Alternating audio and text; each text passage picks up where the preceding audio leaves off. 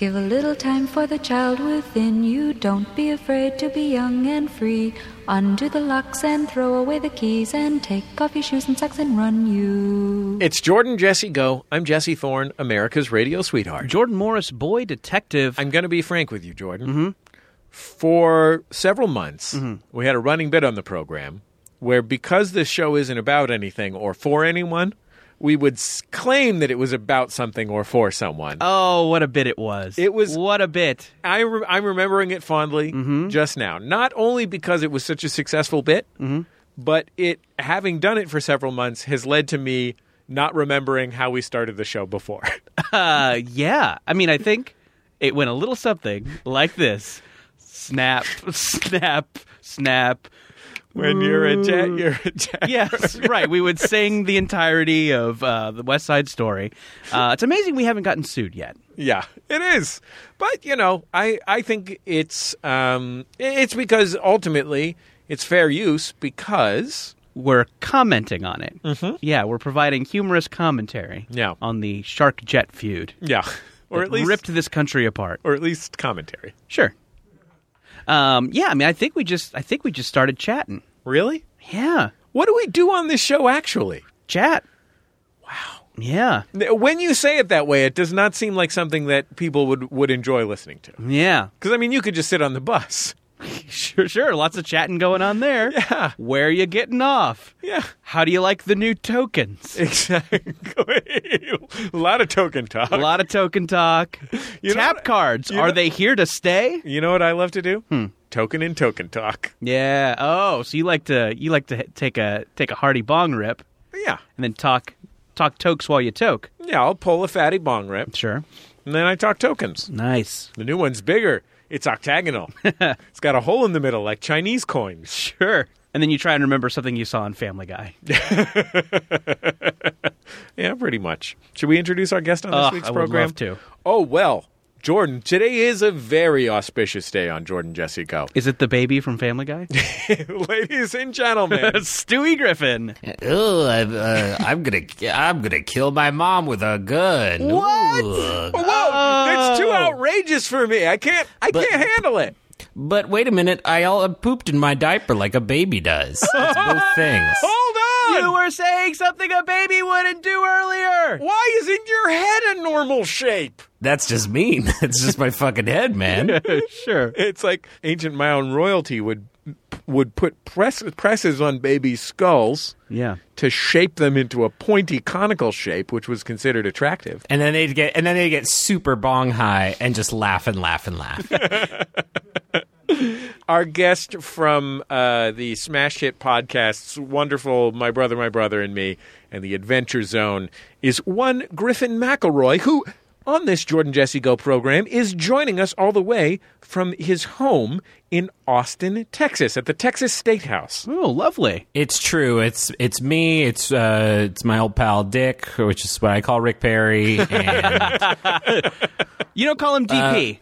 DP. We're hanging out here and just having a really great time talking about some of the great legislation they got coming up. And boy, howdy, it's just a lot. Hey, just Griffin. A lot of stuff. Hey, Griffin, put Dick on.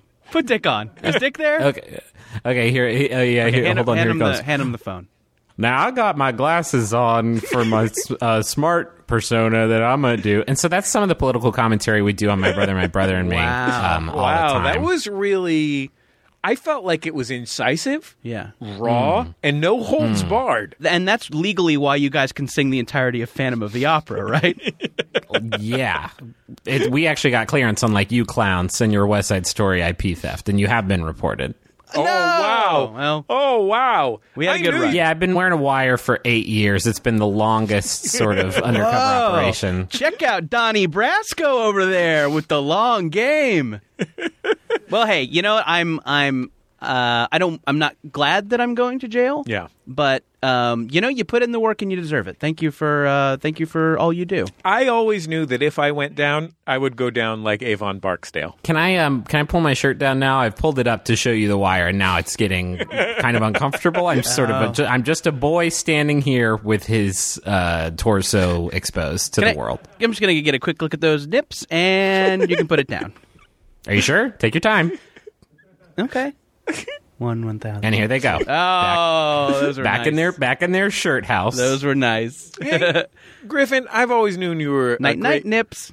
I always knew you were a great podcaster, but I'm grateful to know about those nice nips. Yep. They help me. They give me strength for the podcasting. They let me know. They let me know when I'm being funny. They let me know when a bit's going well. You get a little tingle. I get a tingle. I get a tingle in one of them. I'm like, uh-oh, say yes. We're getting close to a great bit. And so, just to be clear, they have not tingled once so far. Oh, no, not even a little bit. Yeah. You know, I can know what you're talking about. When one of our bits is going well, I feel a little strain in my taint. Oh, that's nice. It's uncomfortable, but gets the message across. Anytime anything is going well for us, my underarm hairs get uncomfortably hot. The hair gets hot. The hair gets hot, you said. The actual hair gets hot. I have to lift my elbow. It's a hot hair. Yeah, I got to lift my elbow to let some air in there.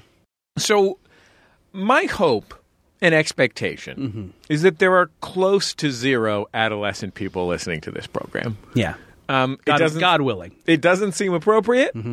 But then again, I know for a fact that there are people listening to this program, and frankly, it isn't appropriate for anyone. There's no reason to listen to it. Sure. So there may be some adolescent people here, and I've already turned my chair backwards. So I think I'm going to need to offer a little bit of straight talk for teens. you might as well. You turned around the chair. Yeah. I had the experience, and I don't know if any of you have had the experience, either listening at home or here on this program. When I became an adolescent, my nipples became uncomfortably sensitive and also developed weird lumps underneath them. Yeah. This was not something that was covered in any of the many sex ed you're becoming an adult classes that I took in school, nor was it covered in any of the many controversially explicit young adult novels by Judy Blume, etc., that I read during and before my adolescence. It was not covered in Are You There, God? It's Me, Margaret. And I have these wild bumps. It's God, while I got you, I got these bumps. Hey, Big G.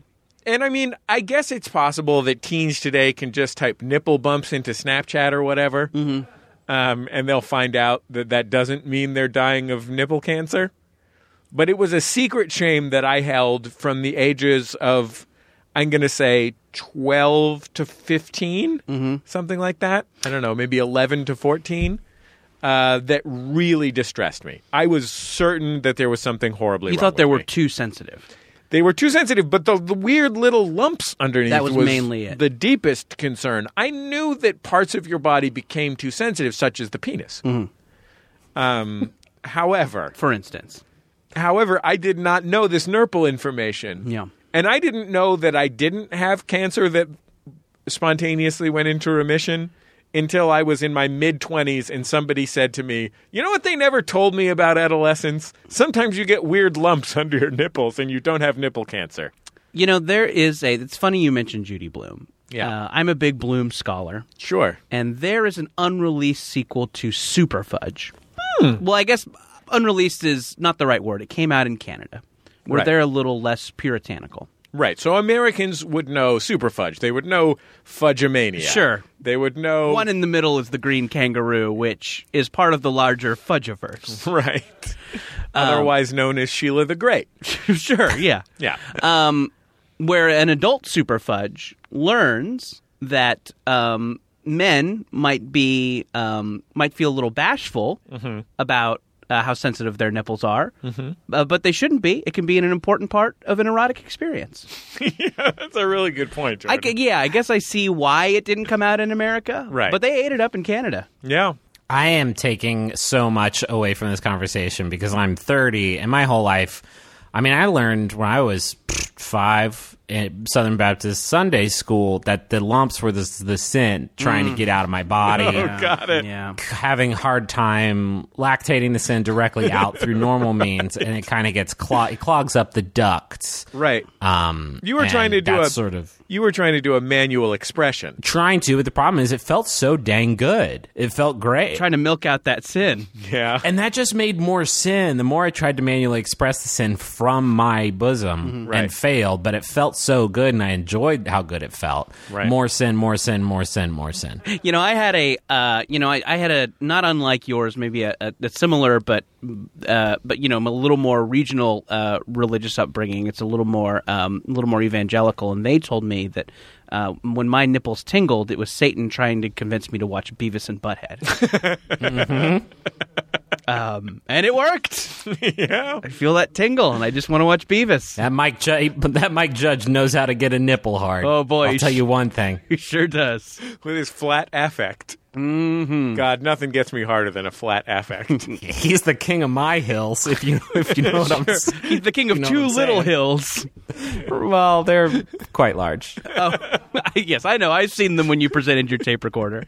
Right, I forgot.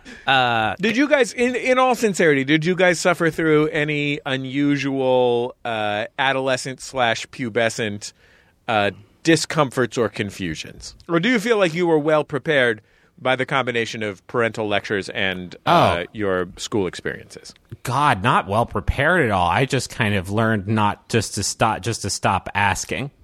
It wasn't like I was poking and prodding curiously. I was just like, things were changing, and I was just like, I'm got way too much on my plate right now. I'm like 11 Pokemon shy of completing the Pokedex. Like, I do not have time for you right now, Nipples. Sure, I got a Geodude to deal with.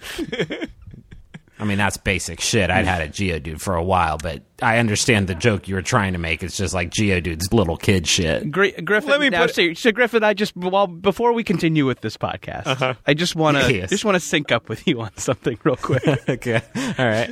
I know the names of Pokemon. I do not know much else about Pokemon, so yeah, I will probably make a joke like the one I just did, where I just needed a name. And I picked one that I thought was funny, Geodude. I'll sit here seething in silence in the future, and I won't correct you. But I'm just saying you knew who you were going to fucking have on tonight. No, you're right. You're right. You know, and on it, you convinced me. This is my bad. I was wrong when I said Geodude. What should I have said? I mean, Kangaskhan's a tough one to come by. Can we take that again? From the top. So I think what we were doing was like, you're like, my body is changing. I have a lot of my plate. Sure. Yeah, my body's changing. I just didn't ask any questions because I was too busy catching Pokemon, and there were some really hard ones to catch. Yeah, you had to catch a Snorlax. Fuck. I'm sorry. Let's just... Yeah, Brian, can you change it in post? Change it to the right Pokemon. Thank you. Change it to a Pokemon that you don't have to catch while playing the critical path of the game that you're forced to catch, in a way. Brian, if you can just find one and do any amount of Pokemon research. Griffin, can you give me any notes on the Pokemon that I was going to bring up? Yeah, sure, hit me. What? Okay, let's take it over, and instead of Jordan saying a Pokemon, I'll say one. So you go ahead, Griffin. Okay, but let me just say, don't say Bulbasaur. That's like the first Pokemon you get. Rattata, that's like, again, little kid shit. So okay. All right, so it's not either of those. Rapidash, sorry. Okay. Go ahead. Right. Now, Rapidash you could have done. Okay. Yeah, I was too busy catching Pokemon to pay attention to my nipples or whatever the joke was. Adolescence is a tough time. Your body is changing. You've just evolved into a Squirtle. Oh, boy. Okay, I know that's not right. Okay. Is there anything? Yeah. I'm not even going to dignify that. Oh, man. Yeah. I should mention that Squirtle is the only Pokemon I know. You picked a not bad. It's not bad to be the only Pokemon you know. It's just you've brought shame on the podcast again. Yeah. Okay, well, it's kind of my steez. I don't know why. Okay, so here's what I think we've been doing has been a bad business move. Mm-hmm. This is one of our Max Fun Drive episodes. Where a little later in the show, we're going to try and convince people to donate to Maximum Fun. And here we do an entire segment taunting them. I don't think most Max Fun listeners know much about Pokemon. No, you're probably I think you've right. misjudged your audience there. Anyway, time to shit on steampunk. In terms of adolescent confusions, I have a very distinct one in my mind. Mm-hmm. On the bus, people laughing at the number 69. Oh, wow, yeah. And I asked, and I wondered what I asked just what they meant. I did not know why they were laughing. I didn't know it was a sex thing. And then they're like, hey, man, just look at the number. That was their explanation. And so I remember going home and drawing 69 on a piece of construction paper and just staring at it. And not, like, maybe it's a magic eye thing where, like, they would connect in such a way. My original thought was that it looks like boobs. Did you write it on the construction paper with one of those super big pencils? Yes. And then I hung, and then it just turned into all work and no play makes Jack a dull boy. I just drew 69s on every piece of construction paper I could find and taped them up around the room, and then put strings going from them like I was trying to catch a serial killer. You had all the clues. You could have saved them. Did you have a conversation with your pastor about it at some point? Mm-hmm. We've got some concerns about Jordan. Sure. And he's like, you know what the kids were laughing about? It was just Jeremiah, book 6, verse 9. You got to be careful making 69 and 420 jokes on the podcast, because we apparently have done that quite a bit. And now we get tweets, probably 5 or 6 a day, from well-intentioned folks who have seen that number and let us know about it. And numbers occur pretty frequently out in the wild. Like 69, you're going to come across a lot more than you think. You sure are. Scores in basketball games, especially if it's 69, forget about it. That's my whole fucking night at that point. Yeah. There are people, which makes me think there's people who watch basketball games just waiting for the score to get tied up at that great sexual number just to let me know about it. And I mean, you can't hardly order anything off the Del Taco value menu. That's true. Seeing the number 69. I've been watching basketball games. I watched so many basketball games waiting for the score to be 420. Sure. Mm-hmm. And I don't know what I'm doing wrong. That's as Michael Jordan, Game 6. He got 240 dunks that game. Wait, no, I did that wrong. Shit, 210 dunks that game. He got 240. He scored 480 points, but at one point the score was 420. Yeah, hell yeah. They lost. Isn't that wild? They lost that game. What? What were your biggest adolescent issues? Oh, man. I mean, having 2 older brothers didn't leave me many adolescent issues to sort of call my own. I was convinced that I needed to shave long before I actually did. And I think that was me just making a land grab for everybody who ever went to high school had a hairy boy. In high school, who for us it was a guy named Colin, had a full beautiful he's an adult orthodontist who was doing a sting operation in high school, full beautiful beard. And I think I wanted to be hairy boy, but it's never. I'm trying to grow a beard now, and it's not working. And I've got it's been many years since I've been in high school. I mean, I think generally, if you're an adolescent boy, your choices are either to shave too early / too much, or to not shave despite desperately needing to shave. Right? Yeah. I mean, I don't think there's nobody gets it right. Happy medium amount of shaving for a 14-year-old or a 15-year-old. You know, it's so funny you mentioned the high school hairy boy. Our high school hairy boy turned out to be a teen wolf. Wow. Man, we cleaned up in basketball that year, though. Yeah, well, I remember that game that you won. Yeah, 4 to 20. 20 to 4, I guess. We won.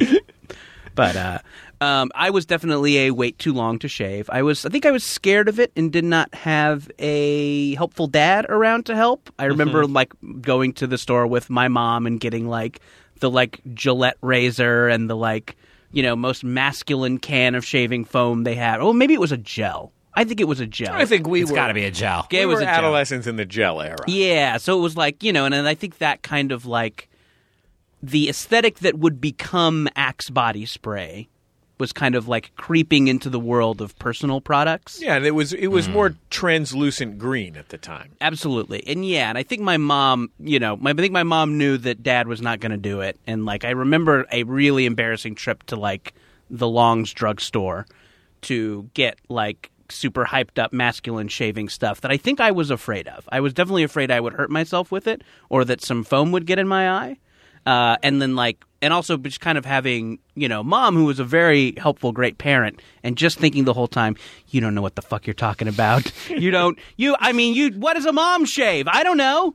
Anyway. Jordan, were you, okay, so I think our current statuses are misleading. I have a pretty sizable beard. but it grows out of a relatively small number of facial follicles, whereas you have denser facial hair, I think, than I do. Were you to grow a beard, you would grow a much more impressive beard than I. I'm reasonably hirsute in the body. I think we're probably similarly hirsute in the body. Were you a hairy teen as well, or is this something that came to you later in life? Was I a hairy teen? Yeah, I think I was a hairy teen. Yeah, a hairy teen Stanton. A real hairy teen Stanton. I was good in everything. Yeah, I have never grown a beard.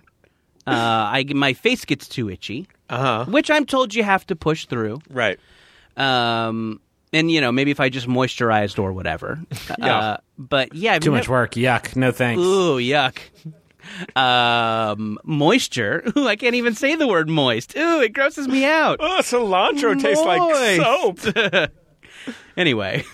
God, you mentioned Axe, and I guess that also counts as pubescent bad times because I definitely had an Axe phase, and before that, what was your? Hey, dude, what was your scent? What was your Axe? Urban Assault? Was it Summertime Dick Slap? It was gunmetal stink. It smelled like this.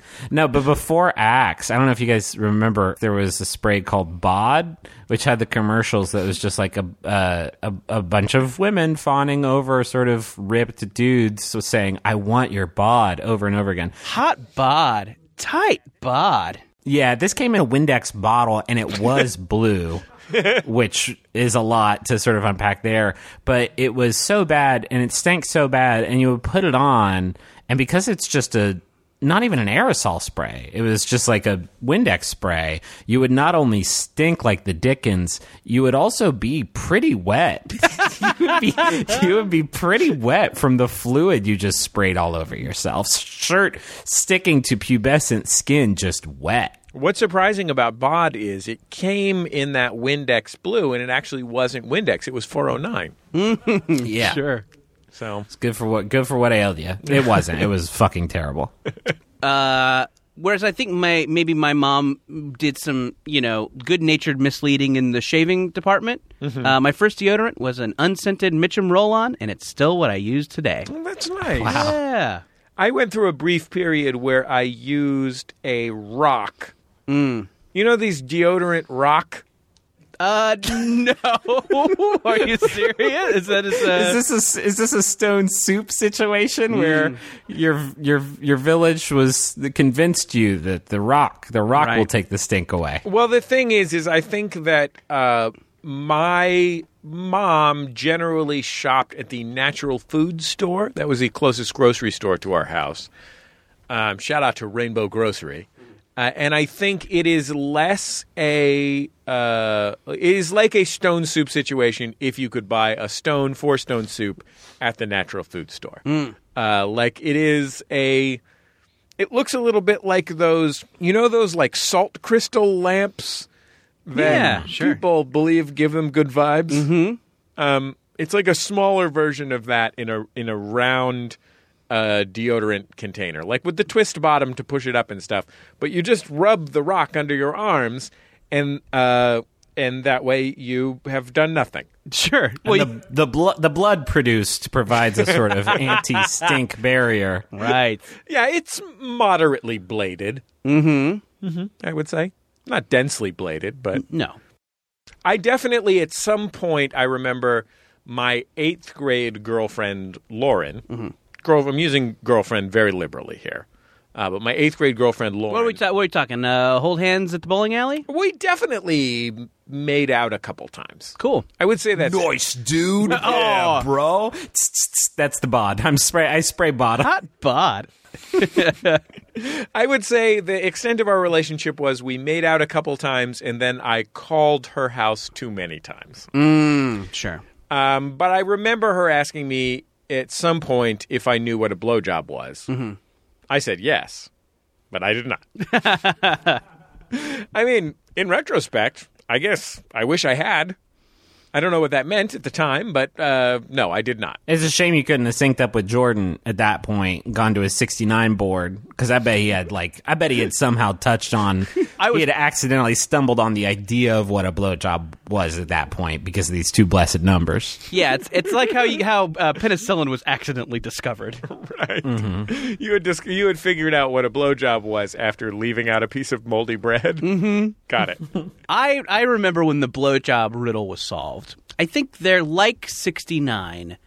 A blowjob was one of those things that you kind of knew was a dirty sex thing, but maybe didn't exactly know what it was. And I remember being at a friend's house. It's the Plotkins. Shout out to the Plotkins. Joe, what's up, Plotkins? We see y'all. And the thanks for teaching me what getting your dick sucked, man. Yeah. What are you talking about? I've been getting it wet for years. 2 to be exact. By the way, people right now are tweeting at us pictures of 409 occurring in the wild. Oh, good. And I remember us kind of laughing at it, and the dad of the Plotkins was like quintessential fun dad. He was Halloween display in the garage dad, dressed up as Dracula. He was alcoholic. He was an alcoholic, sure. Selling heroin at the public park. And he kind of heard us, and he walked over, and he's like, "Do you kids even know what a blowjob is?" And we kind of like puzzled, and he's like, "Let me give you a hint. They should call it a suck job." And then he like walked out of the room. It was like a mic. Aroni. Yeah. He's like, yes. Then he dropped a mic. He went to bed that night. I did a good thing today. Yeah. And then he and his wife both reached off and turned off their reading lamps at the same time. One time, so I went to arts high school, so I had a playwriting class. Mm-hmm. And in my playwriting class, our teacher was an artist in residence who I would characterize as a cool theater gay guy. Mm-hmm. I think one of the nice things about it being in an arts high school is you get some cool artist in resident teachers, but they also may or may not know what you're allowed to do when you're a teacher. And a classmate of mine named Jonah, and I confirmed this on Facebook a year or two ago, that this was not just a memory I had spontaneously generated, but Jonah was about a bit of a big mouth teen. Mm-hmm. He now works with young people and is a very admirable guy, but as a teenager, a big mouth, big talker. And at one point, our teacher, whose name was Scott, this is like my most vivid memory of my freshman year of high school. He just went, "Shut up, Jonah. I bet you've never even had sex." Whoa. What a very specific, what an almost clinical burn. Yeah. And like, Jonah had definitely not had sex. Mm-hmm. I'm sure Jonah went on to have tons of sex. Sure. Maybe even more than average sex. He's a good-looking guy. I want that for him. Yeah, absolutely. I believe in Jonah. The guy went into the helping professions. He's helping young people. He deserves to be plowing through it like nobody's business. Sure. And in a loving context, too. Not just casual, empty sex. Like rich. Lots of eye contact. Exactly. Whispering, candles, salt lamp. But that destroyed Jonah. Mm-hmm. I felt terrible for Jonah. Jonah was really into the Wu-Tang Clan. Mm-hmm. I felt really bad for Jonah. Do you think it maybe developed into a fetish where now he can't perform unless he gets yelled at by a high school teacher? By a local theatrical dramaturg. Mm-hmm. And then Scott paused for a second, and I think he realized after he said that while it was the perfect burn, it was probably not that good of an idea for him to sexually destroy the future of a young person in a classroom context. And so he kind of made a saving throw, like I'm gonna make it clear that all of this was just casual. And he goes, "Sex. It's overrated. It's underrated." Yeah. Wow. And like that means literally everything. I feel like, having now been an adult, and I don't want to speak for the two of you, but I've sexed now. Mm-hmm.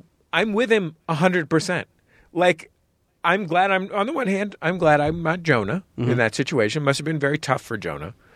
However, I think it was a perfect burn and a fucking nugget of wisdom that I held on to until such time as I had sexed. And then upon sexing, I thought to myself, what an apt description of human sexuality. What?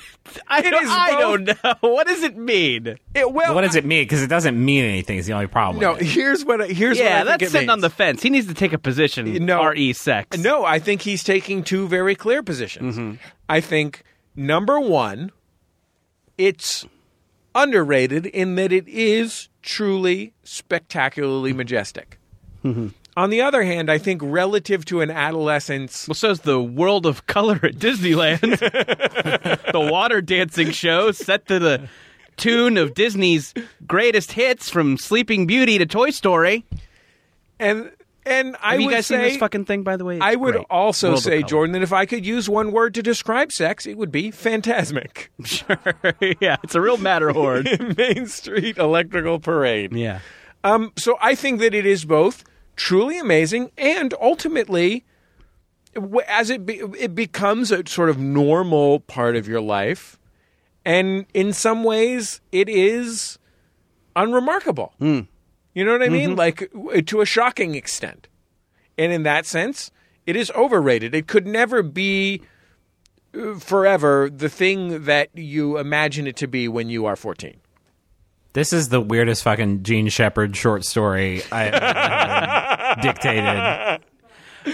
Griffin, I know that you have drama people in your family. Were you a drama kid in high school? Oh, yeah, for sure. We all grew up. We had a local children's theater that it was kind of. I was kind of born into it. It was kind of assumed, like, oh yeah, you'll do the plays, and so that was like that was my friend group and my only hobby, really. I played baseball for a bit, but it became immediately apparent that I was meant for the stage and not for that beautiful baseball diamond. Sure, yeah. Sure. What were some of your starring roles? Or, some of your noteworthy supporting roles? Noteworthy supporting roles, I did play Templeton the Rat in a production of Charlotte's Web, and I was a real good, stinky thief, as is called on by that part. I think that's what it says in the dramatis personae. It says Templeton the Rat, a stinky thief. Did you do I remember the voice from the cartoon being Charles Nelson Riley? I think it is Charles Nelson Riley. It might be Rip Taylor. I did my best CNR up there as much as my 10-year-old vocal cords could produce.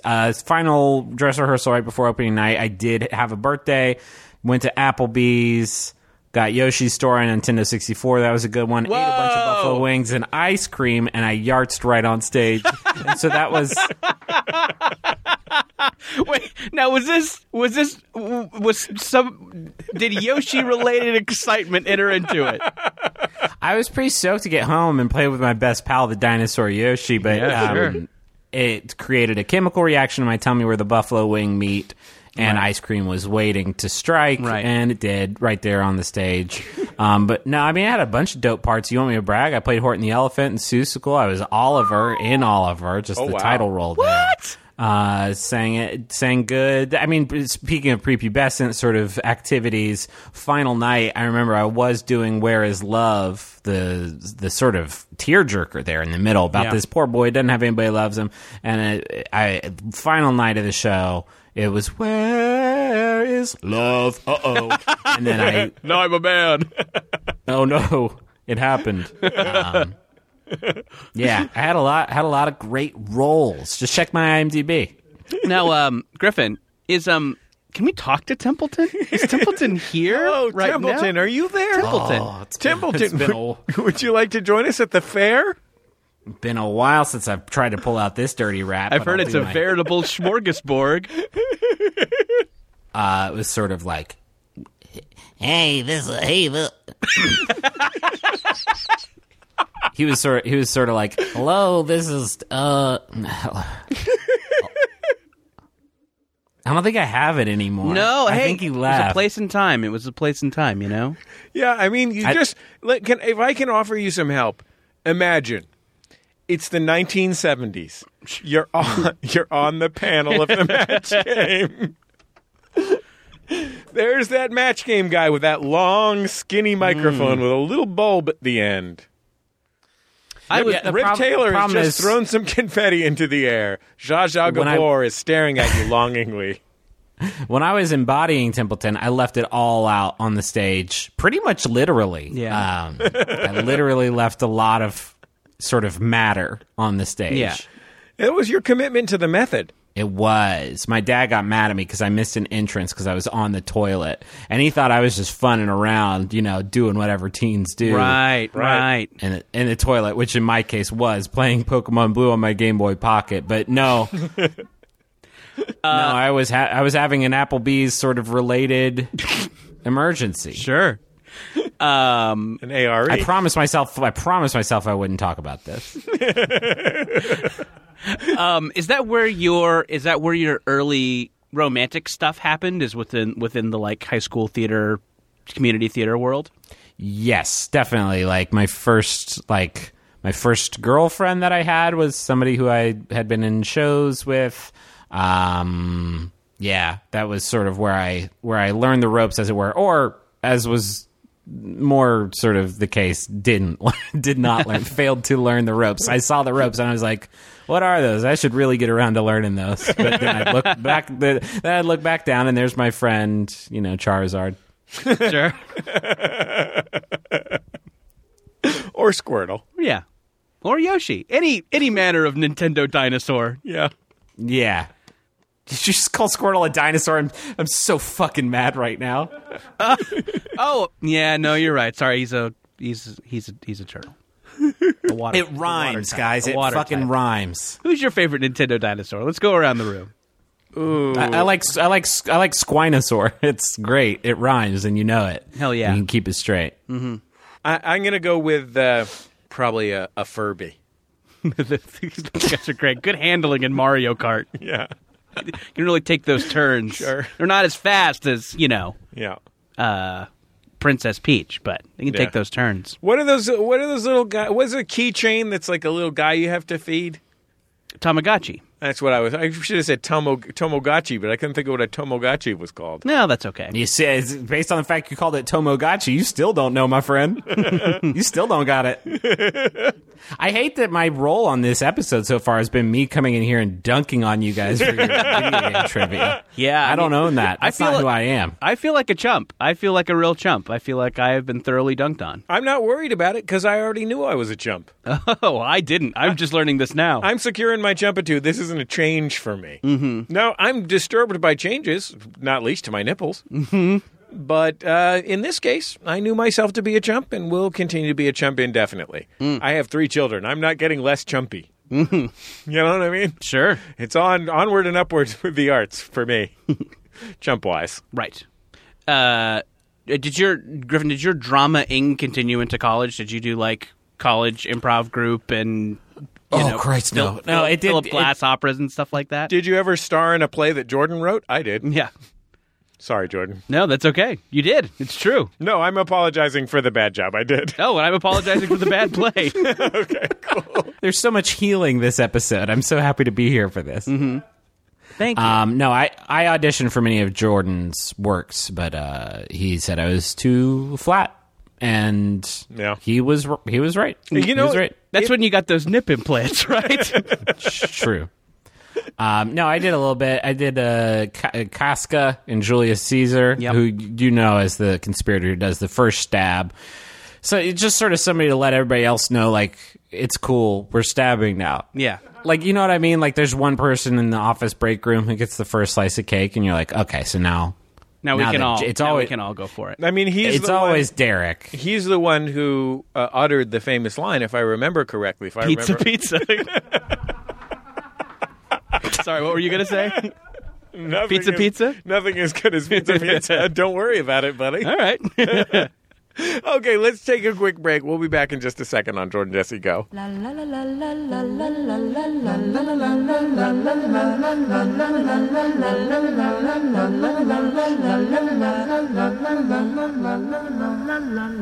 It's Jordan Jesse Go. I'm Jesse Thorne, America's radio sweetheart. Jordan Morris, boy detective. Griffin McElroy.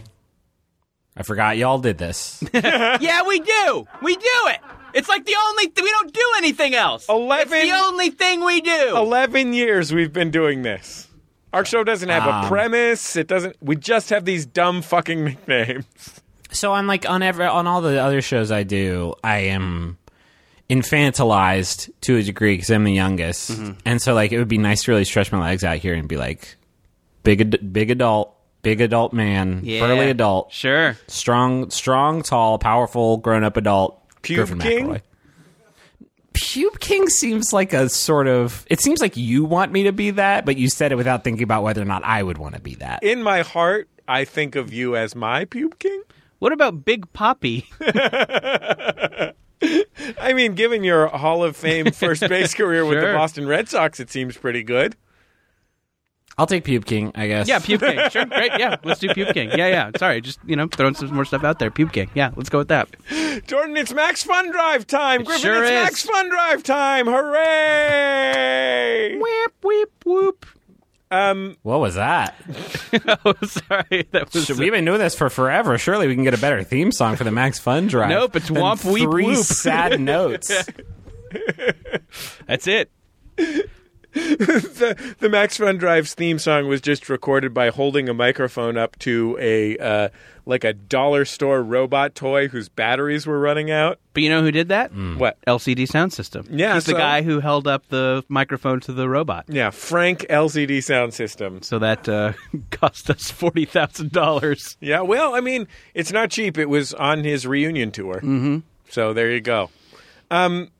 Jordan, if you're a Jordan Jesse Go listener and you're relatively new or you haven't thought about it in a while, all of MaximumFun.org, our show and all of the other now more than 24 shows in MaximumFun.org are supported by the listeners out there, folks who, like you, who listen to the show and then go to MaximumFun.org/donate and pay for it, and it's it's pretty cheap. Yeah, can I throw out a couple analogies? I love a good analogy because I feel that figurative language can add clarity. Sure, exactly. I just want to help people with their SATs. Got it. No. I think it's a little bit of an abstract thing to think about. You get this, there's this thing you're used to getting for free, and after you've been getting it for free, we're saying maybe time to put up a little cash.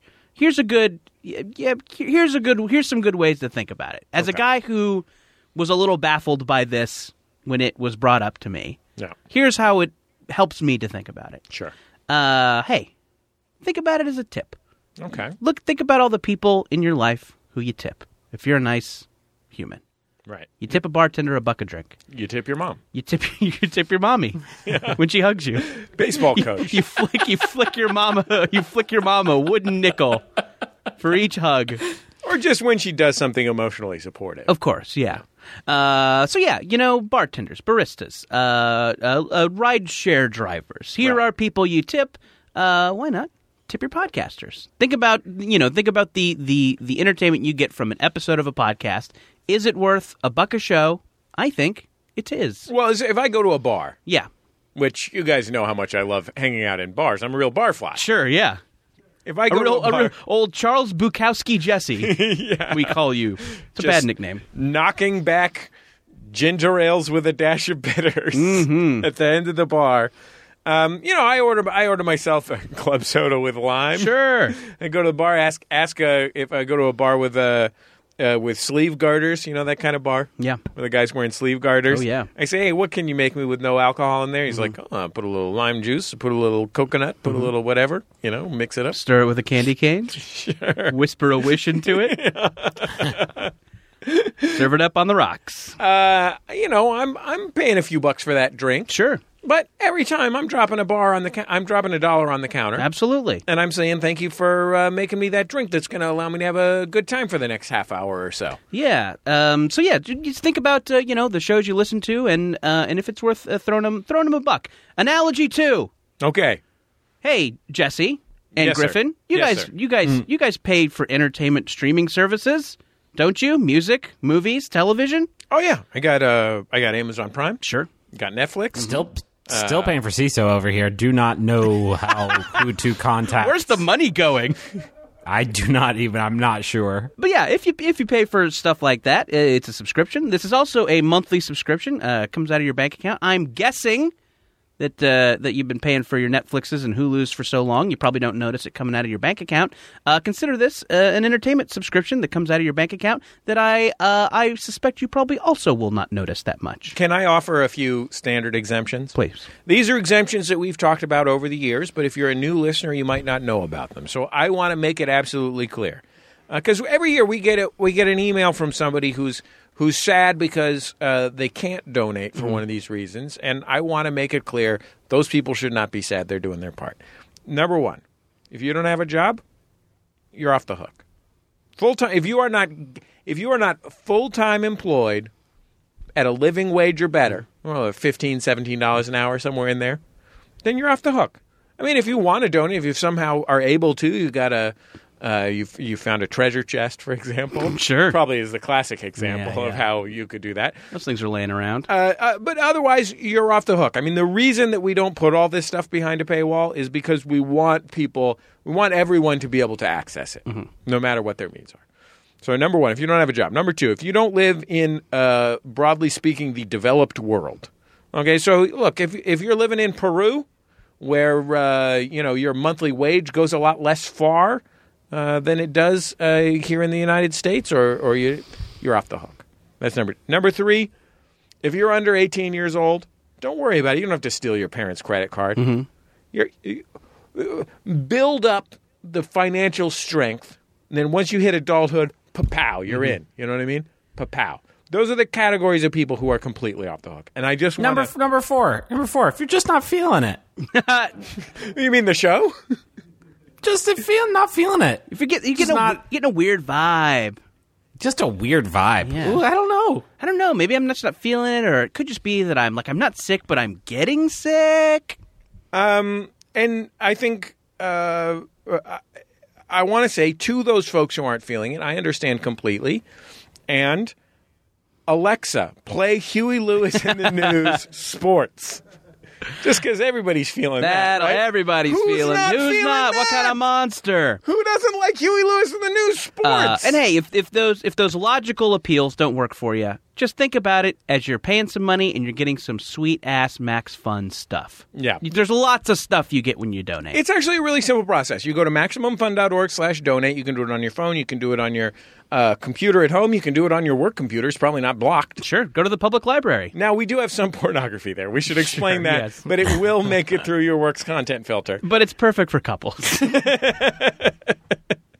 Great for couples. You go to MaximumFun.org/donate, and you tell it how much you'd like to support Max Fun at per month, from $5 a month all the way on up. And then you tell it what shows you listen to. And Max Fun takes a little bit of the donation to pay for the drive, pay for the office, pay for the people that work here to run the drive, and so on and so forth.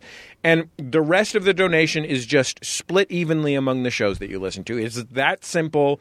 It is really a direct way to support the Max Fun shows that you care about. This is not a weird extortion scheme. I do not have at the Max Fun office like a list where I decide who gets it based on who I like the most that month. It really goes straight to the people whose shows you listen to. And as we said before, there's lots of cool stuff you can get, and it really, really does make sure that you get these shows regularly. Because, I feel like because there are people who pony up and pay for the show that I have bosses who I am accountable to. So I, fucking better get my ass in here every week and make a show for people, because if I don't, I am disappointing my bosses, which is you, the donating listener. Yeah, I feel exactly the same way. I mean, the reason that we do it this way, and, there's a lot of different ways to run the finances of podcasts, right? Mm-hmm. We could be trying to make a show that's for everyone and using it as a venue to sell stuff. The commercially supported method. We could put everything behind a paywall. And, there are podcast networks who are putting more and more things behind paywalls because their goal is to force people to pay for things.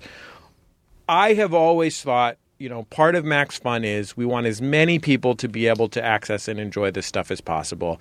And at the end of the day, we want our bosses to be those people. Like, we want to work for those people, not work for people who buy advertisements, not work for, not keep our content from people who can't afford the money. We really want to share what we're making as widely as possible, and at the end of the day, answer to the people who like it. So it's really cool. It's really easy, and we super, super appreciate it. It is like this is a very, very cool time of year when you get to hear from the people who like the shows, because I think, when you do a show like ours, where you're just kind of chatting into a void, and it's not very popular, you can wonder sometimes why you would do it. Right. But it's just really, really awesome to hear from people who are like, hey, I like this show and thank you for showing up every week, and here's a couple of bucks to keep it running. I mean, don't get us wrong. Mm-hmm. We get an email from Steve Agee once in a while. Sure, and we love it. He's good in everything. Yeah. He's great in those Guardians of the Galaxy movies. I tried to pay for a sandwich at Subway with a Steve Agee email one time, and they wouldn't accept it. Yeah, they're like, here's what we'll do. We'll put a handful of sliced cucumbers directly into your mouth. Yeah, they said we get plenty of Steve Agee emails here at this Subway in Austin, Texas. Sure. They're like, we're going to need a Brian Posehn email or nothing. Yeah. That's their standard. So thank you very, very much, everybody who goes to MaximumFun.org/donate. It is important, and it is cool, and it is the reason we keep doing the show. I don't know if you ever have this experience, but this is like a real experience that I have, and I don't know if you ever feel this way, Griffin. But sometimes during the, I have, you all three of us, I'm sure, have, career frustrations and disappointments just like anyone else. Sure. And I think, what am I doing? What is all this? Why is this okay? Why don't I just have a job like a normal person? Mm-hmm. You know what I mean? Like, I'm trying to raise a family here or whatever.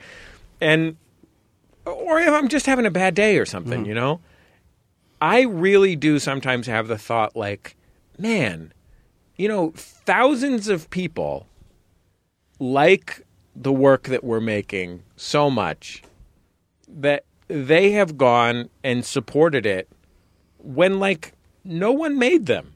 Right. That is such an incredible honor. And, I mean, I feel like I sound like a tool talking about it like this, but it's really sincere. It is an incredible honor to feel like people are saying, you know what? That's worth $5 out of my life every month. This is something that actually matters to me. This is something that I get happiness out of, whether it's, whether Bullseye is introducing people to something they never knew about, or Jordan Jesse Go is letting them escape from a difficult thing in their life, or just entertaining them while they're at the gym or whatever. It really means a lot. And I'm very grateful for it. And like you said, Jordan, this is the time of year when we maybe because we make ourselves emotionally available for the first time all year, but it's a time when people take the opportunity to tell us why our work means something to them. And it's really special and amazing. It's really, really hard work every year, but I look forward to it every year for that reason. So yes, I'm just really grateful for every single person who does that. It makes a big difference in my life, not only in that I can pursue a career as a professional podcaster and bullshit artist, but also because, it's just such a tremendous honor to feel like you're doing something that makes a difference in people's lives. So definitely, it is a great feeling. This is a very, very fun time of year, and we love it. Do you think should we do a little segment? Yeah, we'll do a regular segment of the show, and then we'll go back and if for some reason this sincere appeal has not appealed has not appealed to you. We'll just list shit. You can get. There's free shit abounds. There's so much shit you can get. I mean, if you can go to MaximumFun.org/donate and take a look at the shit right now. But we'll tell you about the shit. Yeah. Lots of great bonus content and actually cool stuff that you will like having around the house and putting on yourself. We'll be back in just a second on Jordan Jesse Go.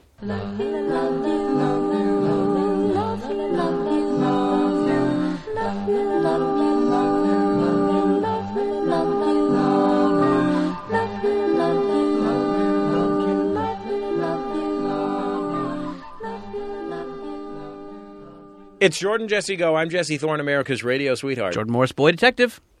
Griffin McElroy, puking. There we go. It's real cute when you say it. Mm-hmm. I mean, it comes off real creepy. It comes off real creepy when I say it, but it sounds good when you say it. You make it's tough to make it sound good, as they say. Yeah, it's tough. It's tough work. If you're the pube king, I'm the taint duke. Ugh, start the podcast over. No! I want to mention before we get into any other stuff that at the end of the Max Fun Drive, which runs until a week from Friday, it'll be Friday the 13th. We're going to have a big live streaming show that Jordan, you and I are both going to be part of. It's going to be a lot of fun. So look at MaximumFun.org and you will find the information there. And also, the Max Fun Meetup Day is coming up. So also go to MaximumFun.org and you will find a Max Fun meetup in your area. And if there isn't one, there will be instructions on how to pick a venue for one.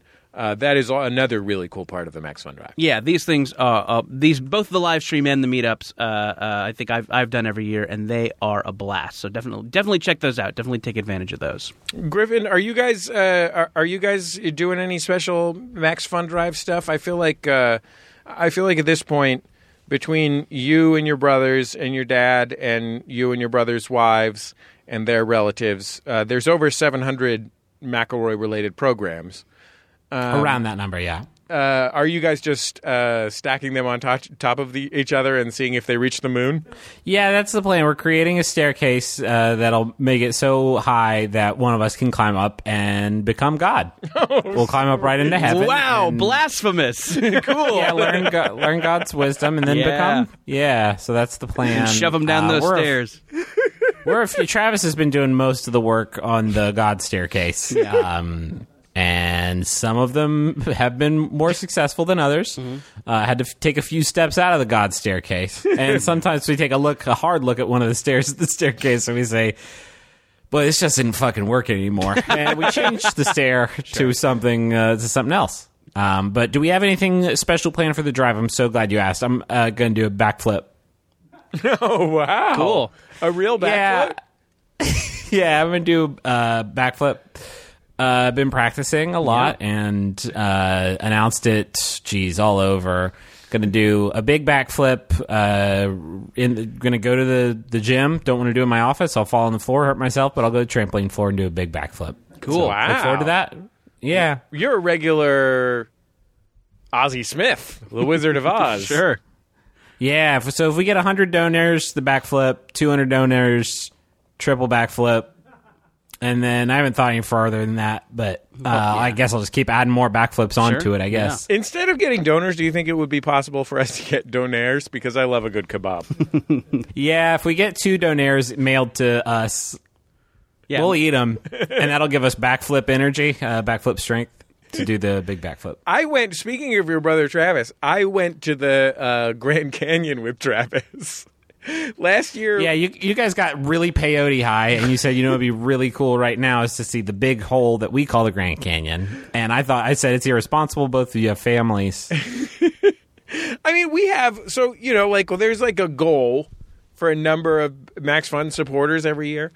And we beat the goal last year. And then we set a stretch goal, but we had not planned ahead for what, and we haven't done this year. We had not planned for a stretch goal ahead of time. And so literally what happened is Bikram, our managing director, and I had a brief conversation at our desks, which are like 2 feet away from each other. And he said, oh shit, what are we going to do if we get the stretch goal? And I was like, I don't know. Let's fucking record a show at the Grand Canyon and like buy bus tickets for people to come and see it. And he's like, okay. So we did that. We hit the stretch goal and did that. And I had not been to this. Jordan? Have you ever been to the Grand Canyon? No, this was not despite kind of growing up in California and being close. It was never a family road trip that we took. I do have plans to go with my sister in May. Oh, that's pretty cool. So that'll be my first time. It is when you live in California, it is both close and weirdly far. Mm-hmm. We flew most of the way there, and I think I was either on an airplane or in an airport for a solid 8 hours. Mm-hmm. So you have to like drive a couple hours after you get to. It's a whole thing. Griffin, have you ever been to the Grand Canyon? No, too afraid. Yeah, it's a big hole. I'm glad you brought that up, Griffin. I had not been since I was a kid. I went as a kid. But my primary experience of it I thought, first of all, I made up this thing off the top of my head. It was a dumb idea. Then we thought of naming it Yanni Live at the Acropolis 2, Live at the Grand Canyon without Yanni. Mm-hmm. And by the time we'd done that, it was pretty much locked set in stone. Yeah, it was pretty much. You want to throw away that gem. That's as good as it gets. Yeah. Yeah, you ever have a joke that's just so good that you make 30 people fly across the country and get very close to the big dangerous hole? So we got there, and the Grand Canyon could not be more majestic. Like, the amount of majesty contained within the Grand Canyon is it makes you want to start crying immediately because it's so spectacular and so awe-inspiring. But I am also very afraid of heights, and I thought that I had gotten to a point, it doesn't affect my life very much. Number one, I avoid heights. But number two, I feel like I have gotten to the stage in my adulthood where I can control my fears by burying them deep inside myself so that they can fester with my anxieties and my shame into a kind of diamond. Sure. I thought you were going to say a jambalaya. Well, sure. The shame is the sausage. The secret is you just get a can of Zatarans and you just drink it. Chug it. It turns into jambalaya deep in your tum-tum. Griffin, what were the McElroy family vacations? I guess because Grand Canyon probably tough for you guys given where you grew up. What were the driving distance long weekend spots? I mean, Dollywood. Really? Dollywood was up there, Kings Island. We were a roller coaster family. Hell yeah. Both in the sense that we loved it and also just, man, a lot of ups and downs. Sure. Do they have roller coasters at Dollywood? I think they have one, and it was all right. You mostly go for just to maybe you'll meet Dolly Parton. It's the only amusement park that you go to because there's a small chance you might see Dolly Parton. Right. Otherwise, there's 8 log flumes. It's a rural themed thing, and so it's just like, what do we got? I don't know, man. Logs. Yeah. I mean, I definitely always hoped to meet because I had heard that he hung out a lot. I hope to meet Merle Haggard at Marine World Africa USA in Vallejo, California. Sure. Yeah. That's we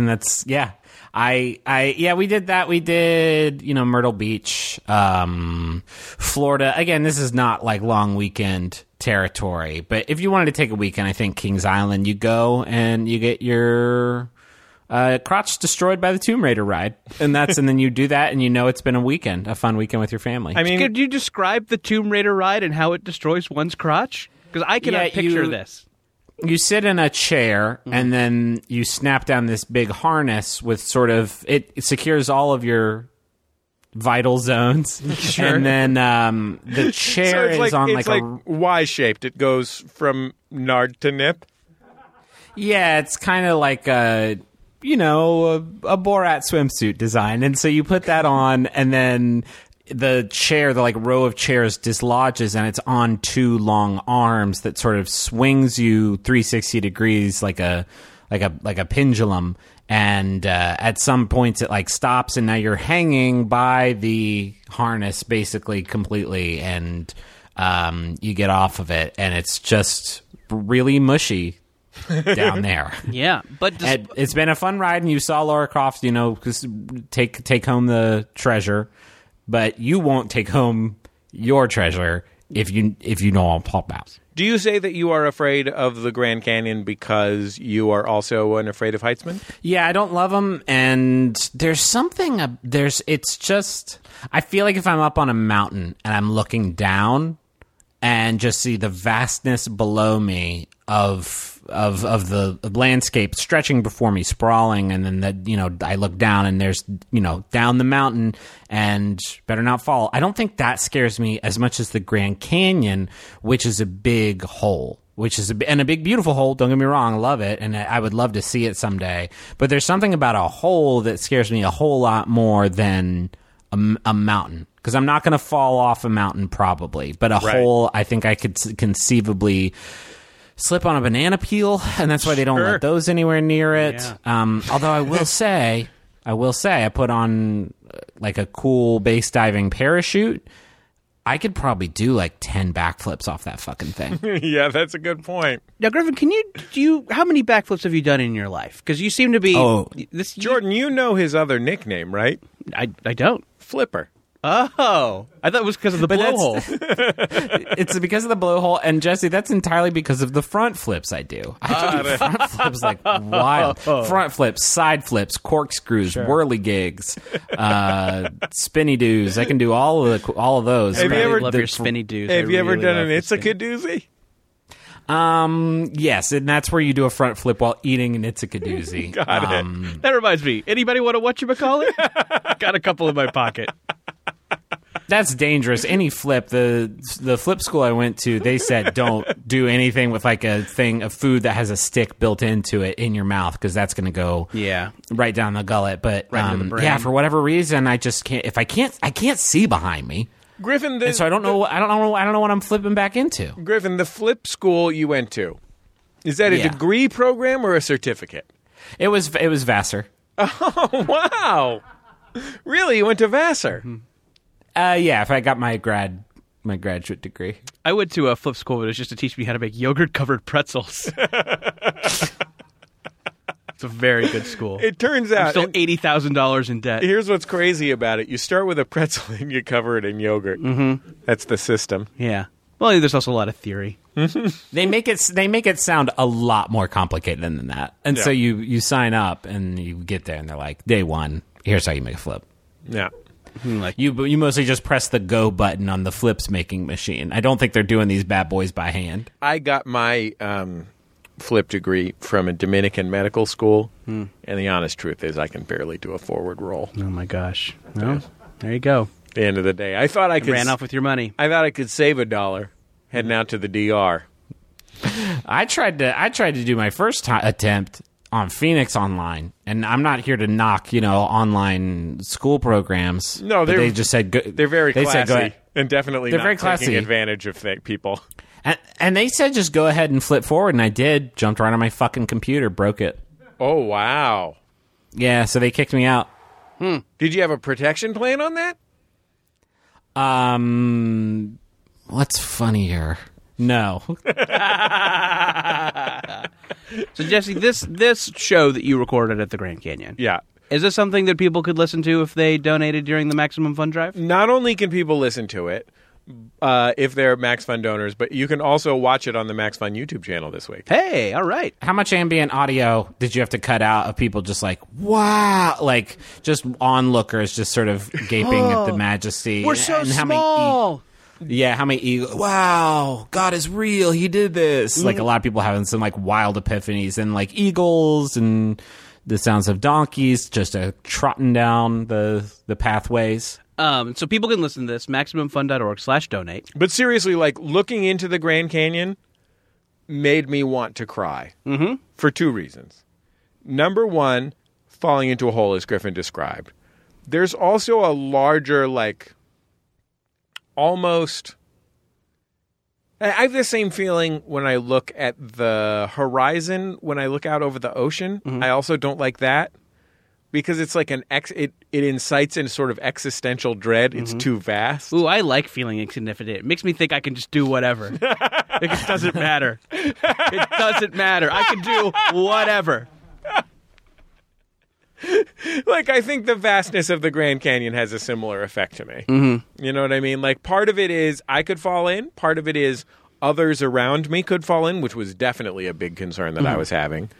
But the biggest concern of all was kind of like, oh, I guess I'm just a sand in an hourglass, and I'm about to pass from the top to the bottom. Yeah, that means I'm dead. I can do anything. It doesn't matter.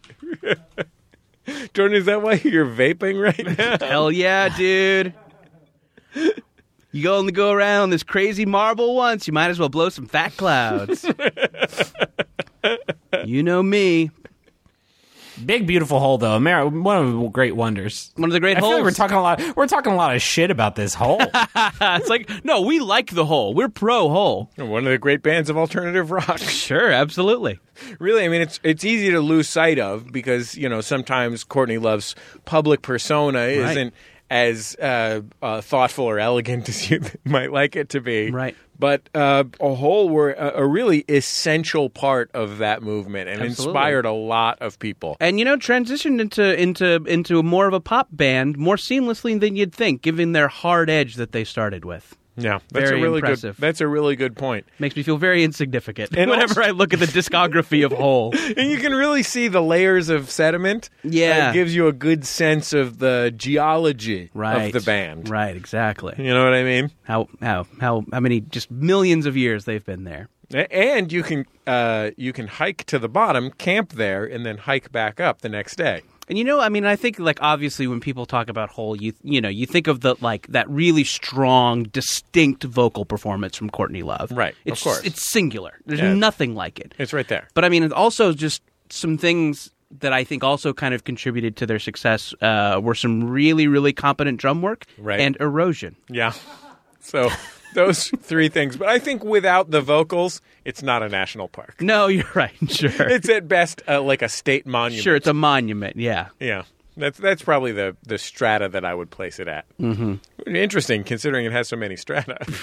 Sure. It's visible strata. Visible strata. Because of the geological wonders. Is there anything that you'd like to wring out of this stone? Yeah, here, let me try. Their music really rocks. Whoa! At the buzzer! 3-pointer! Do you believe in miracles? Oh, Notre Dame for 3! Oh, the humanity! Holy mackerel! Win! Holy mackerel! It's actually pronounced McElroy. Has there ever been a game with 2 buzzer beaters in it? Can you fucking believe it? Second buzzer! Wow. I need to take a nap. I just threw up on the stage of a children's theater in West Virginia. Yeah, how are those hot wings, though? They were good. Not as good as that ice cream, though, baby. Yum, yum. Gotta get home to Yoshi. Griffin, how do you feel about Boshi, the evil Yoshi? I just, where does it fucking stop? Princess Beach. Like, come on, y'all. Yeah. Let's be reasonable. Is there no evil Princess Peach? I don't think so. Because there's evil. What is there? Evil Luigi. Yeah, there's Waluigi. There's evil Mario. Mm-hmm. Wario. There's evil. Can you all hear that? Can you hear my muscles relaxing as we're starting to get? But we talked about basketball for a while. We talked about being outdoors for a while. Can you hear like my bones like settling back into place in the chair? There we go. Like an old glove. I mean, there's a couple things that I have something to offer on. If any of these subjects are of interest to you, I'll throw them out there. Katamari Damacy for the PlayStation 2. Yep. Seaman for the Sega Dreamcast. Sure. And Bulls versus Blazers in the NBA playoffs for the Sega Genesis. Griffin, I'm not as much. You almost had me. I'm not as much of a Nintendo completist as I think you are. In the extended Mario-averse, like in Mario Tennis or whatever, is there an evil Peach or an evil Daisy? Not as... Oh, God. I'm going to say no, and then someone will be like, well, actually... Mr. Game & Watch. Okay. No, there was a Princess Peach Nintendo DS game, I think called Super Princess Peach.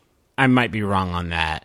Where you played as Princess Peach, and your main means of interacting with the world and like solving puzzles and navigating the environment was to give her different abilities by switching her into different emotional states. And it was like, wow, y'all, this is how now you can make her, real pissed off, and now she's real sad by making her emotions change her physiologically. And it's like, this is the debut you have for Princess Peach having her own starring role in a game, but I don't think that counts as an evil Princess Peach. I don't know. Right. I don't know. Is Daisy evil Princess Peach? I don't know. Is Daisy evil? What's Daisy's alliance? Is she a neutral good? Is she a chaotic evil? I think she's chaotic good because she wants the Mushroom Kingdom to improve, but she'll fucking do some wild shit to get it there. Now, how does Abby Cadabby fit into all of this? Who's that? The Pokemon. Oh, okay. The evolved form of Abby. She's like the girl counterpart to Elmo. Oh, okay. She's a little fairy. That's fun. She does magic spells. They added her in like 2008 or something. I've been watching a lot of Sesame Street. It may not surprise you to hear. I have a young son, and he's getting into the street, and they wanted a new like sort of starring monster, and so they added Abby Cadabby, and it's so wild to me because it's just like, this is the count. He counts numbers, and this is the Cookie Monster. He loves cookies. And now we're going to introduce magic. It's like anytime there's magic on Game of Thrones, it's just like the other, 99% of the time, it's just like, I'm a king and I'm going to cut your face off. Blah, And then somebody's like, I'm going to cast a magic wizard spell. And it's like, wait, you're what? Doing what? With a what? Griffin, to be fair. I thought this was history for a second.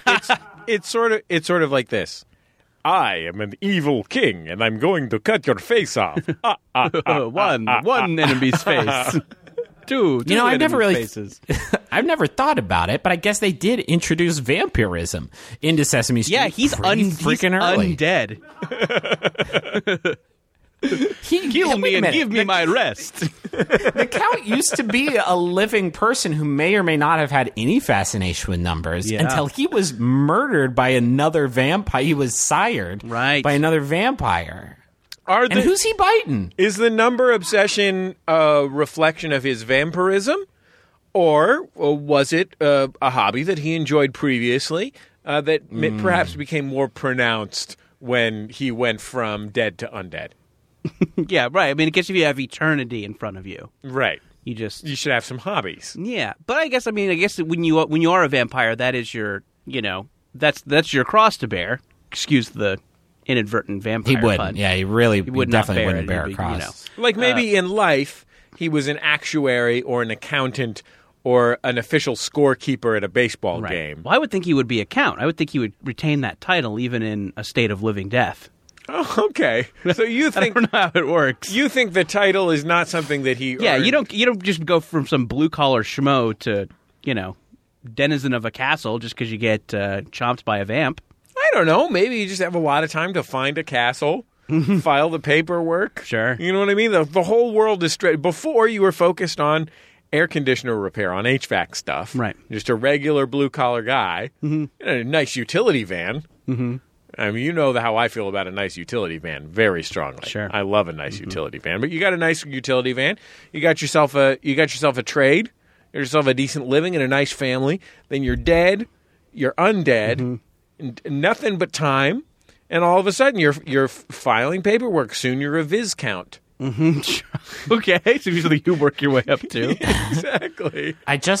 I'm now thinking about it. If he was sired, was it by somebody else on Sesame Street? Which is to say, is somebody else on Sesame Street also a vampire, but not so forward facing about it? Yeah, I think Hoots the Owl probably. Probably Hoots. I mean, you don't see him out during the day that much. Mm-hmm. He's always at that jazz club. I don't know Hoots. Is he a recent addition? No, he's an OG. Okay. He plays the saxophone. Okay, I don't know if I remember. It's kind of a purple owl. Purple owl plays the sax. Yeah. Cool. He's a real cool cat. Cool. Yeah. Like a lot of preschool aged children, he associates coolness with jazz music. Sure, yeah. What if it was a human? I'm here thinking which of the monsters is a secret vampire. Because obvious answer is Big Bird. Looks like a bat already. Right. But what if Sure, it was? Big Bird looks like a bat. Go ahead. Yeah, no, big wings. Yeah. But what if it was what if it was Hooper? Yeah. Or one of the human characters? Would that even work? Would that even work? Like Maria? If Maria sees one of the monsters and is a vampire, and she bites one of the monsters, she's just going to get a bunch of fur, I think. I don't even think they have... We've never... obviously, we can't ask Jim Henson, but, like, I don't think there's any blood in there. So now we're getting... You think Muppets have fur as, like, Yes. a natural defense against vampires? I don't know, but they definitely don't have blood, and they definitely don't have bones, except for the hand bones inside of them. That's true. Here's a thought. Uh-huh. I mean, I think we're assuming it's someone from Sesame Street who bit him. Right. They're welcoming in guest stars all the time. So you think it was Savion Glover? Well, I don't listen. I'm not caught up on my Sesame Street. Obviously, I stopped watching when I was a kid, and haven't watched since not having kids. But I don't know. It was Pentatonics. Well, I was going to say if sometime in the like kind of late '90s, '97, '98, did David Boreanaz guest star? David Boreanaz is definitely on it. Justice Sotomayor was on it. Yeah. Dracula was on it. Oh, wait a minute! It was Sotomayor. That's who did it. You cracked the code. You're a regular Van Helsing. My best guess is the Pointer Sisters, and sure. I'll tell you why. 1, 2, 3, 4, 5, 6, 7, 8, 9, 10. Now you're undead. Sure. Yeah, 69. Yeah. Right? That's it. Teeny little super guy might have been the The vampire. Yeah. Guys, we He cracked just the watched. He loves to watch the siren. code. Oh, yeah. So he gets his teeny little rocks off. The fucking sicko. and then he pops right up before your eyes. Bam. I've been here the whole time, baby. Cranking it. Yeah. Make him into your child of the night. Turn into a mist. Now you're going to live forever, asshole. Ha-ha. Turn into a mist for daddy. Yum, yum. Okay, we'll be back in just a second on Jordan Jesse Go.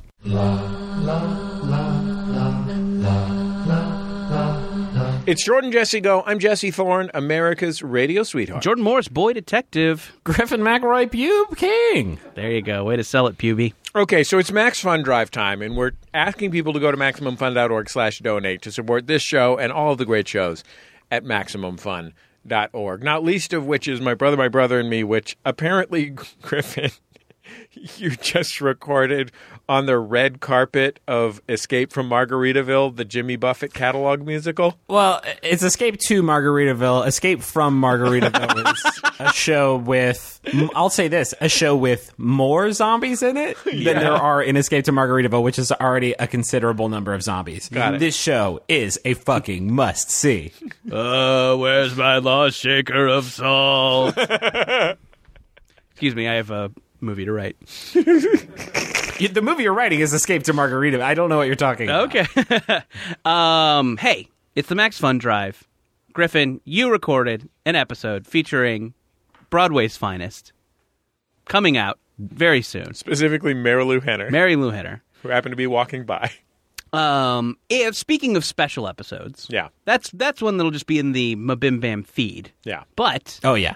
if you're looking for something a little special, something special because you donated. Yeah. There are episodes of every Max Fun podcast that you can listen to that are donors only. Yeah. This is maybe a secret that people didn't know about, but there are special donors-only episodes of every single show that you can get when you donate. At this point, for shows like Jordan Jesse Go and My Brother, and Me that have been going for years, we're talking about 10, 20, 30 hours of content that is only for people who are members of MaximumFun.org. There is a huge, vast well of special episodes of Jordan Jesse Go, special episodes of every single one of our Max Fun programs.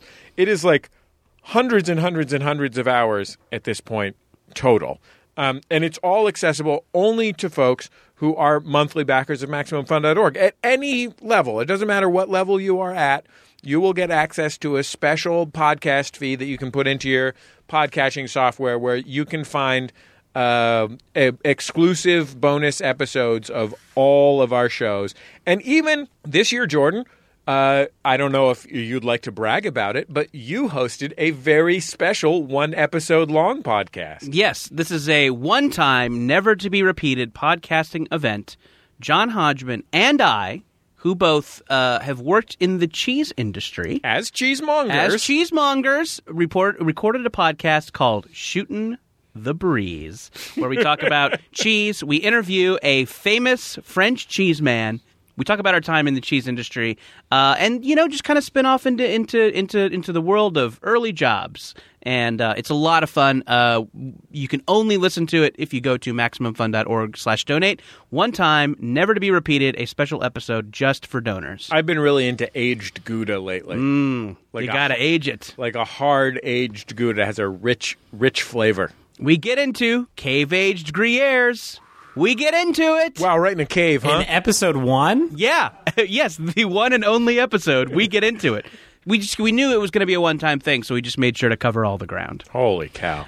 So yeah, this was a very cool, weird, fun, dumb thing that we did just for donors. And also, there's a special Jordan Jesse Go we recorded with Carrie Poppy from Oh No, Ross and Carrie, where we take a spooky trip through the phone call graveyard. Yeah, we took so many phone calls in one episode. It was borderline astonishing. Yeah, absolutely. It was a trip through some weird calls that weren't quite appropriate for the regular show. For a variety of reasons. Only some were not good enough. That's true. But yeah, it was a ton of fun.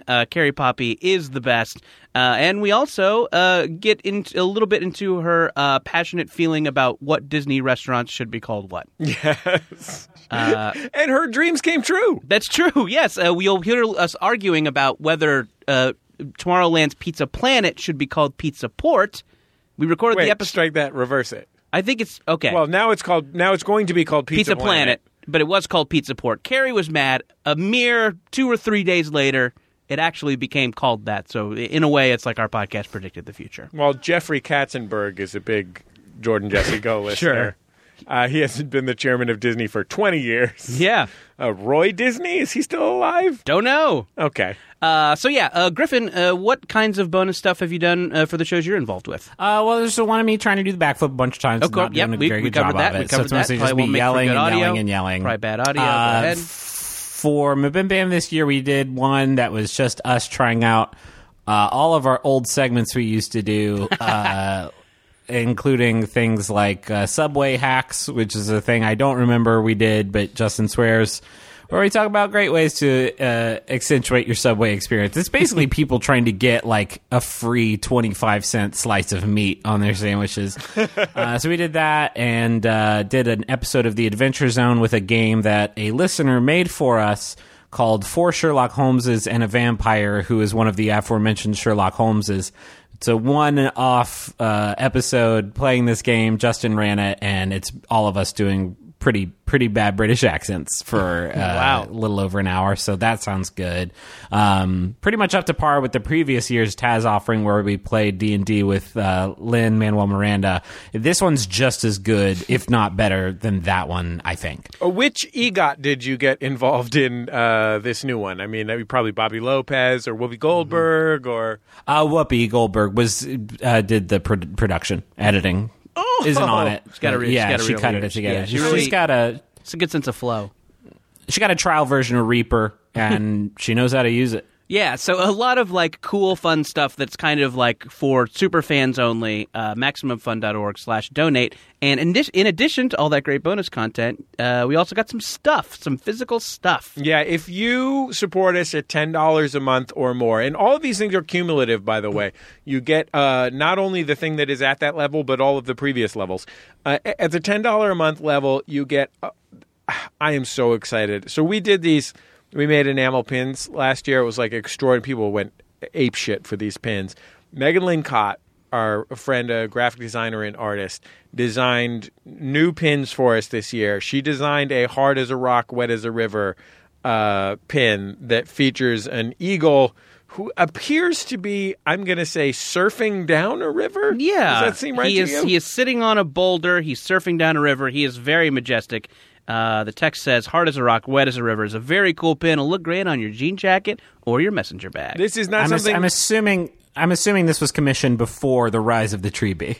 Yeah, in hindsight, it should be the tree bee, the world's most confusing and unfunny meme.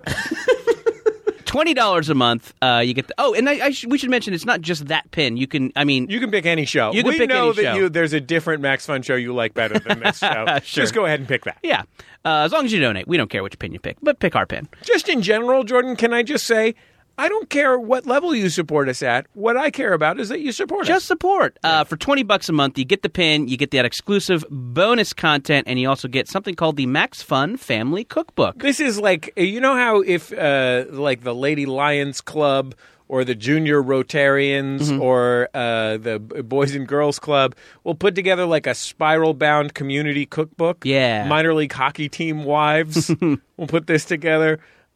We put together the Max Fun Family Cookbook. It's recipes from all of your favorite Max Fun hosts, their favorite family recipes. And here's a nice little bonus.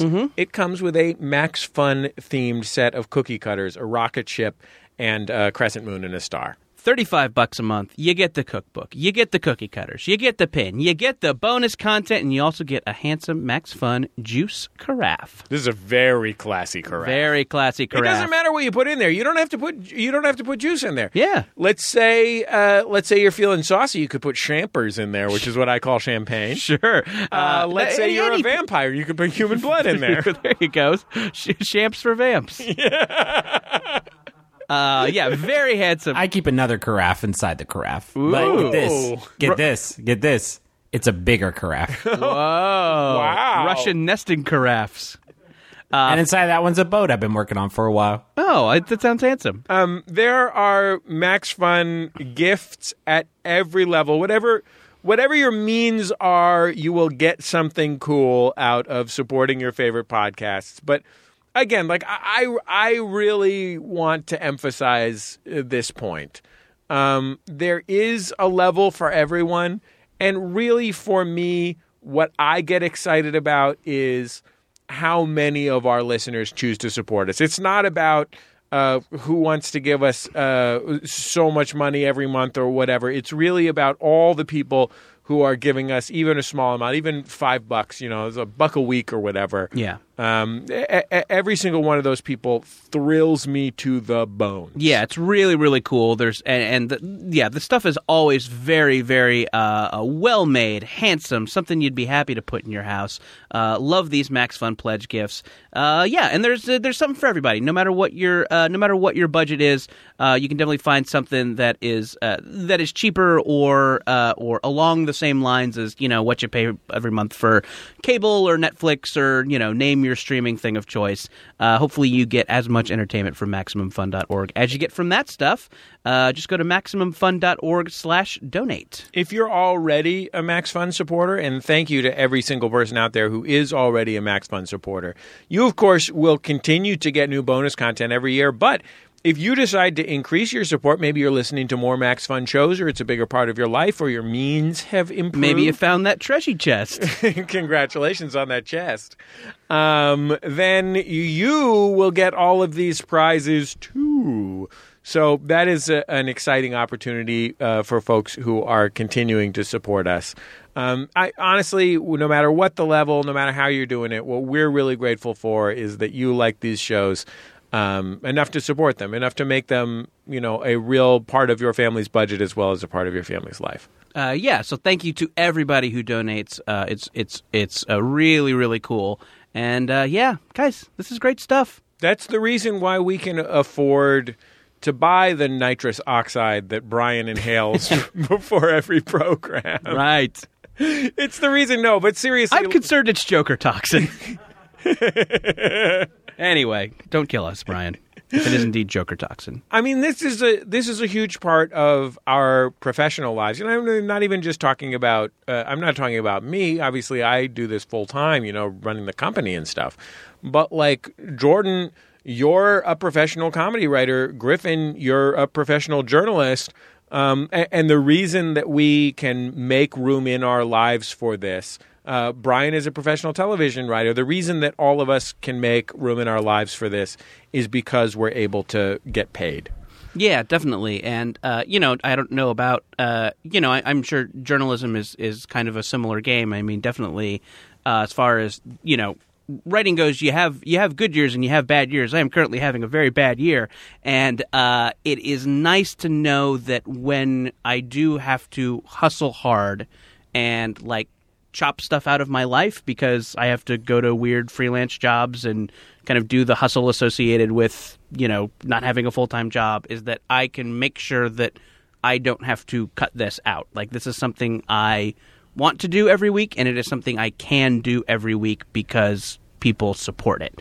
It's definitely, there is stuff that has to go when you're, when you're kind of struggling a little bit. And thank goodness this has never had to have been something that, I've had to not do because it just wasn't sensible, because I do have bosses, and I do have bosses who are, who are paying to keep the lights on, the lights can stay on. So I definitely love that even when, I should probably be doing something else with my time. I don't have to. I can do this thing that I really like to do. I can hang out with my buds and chat with great comedy people and generally have a good time with basically the coolest fans of anything I have ever met.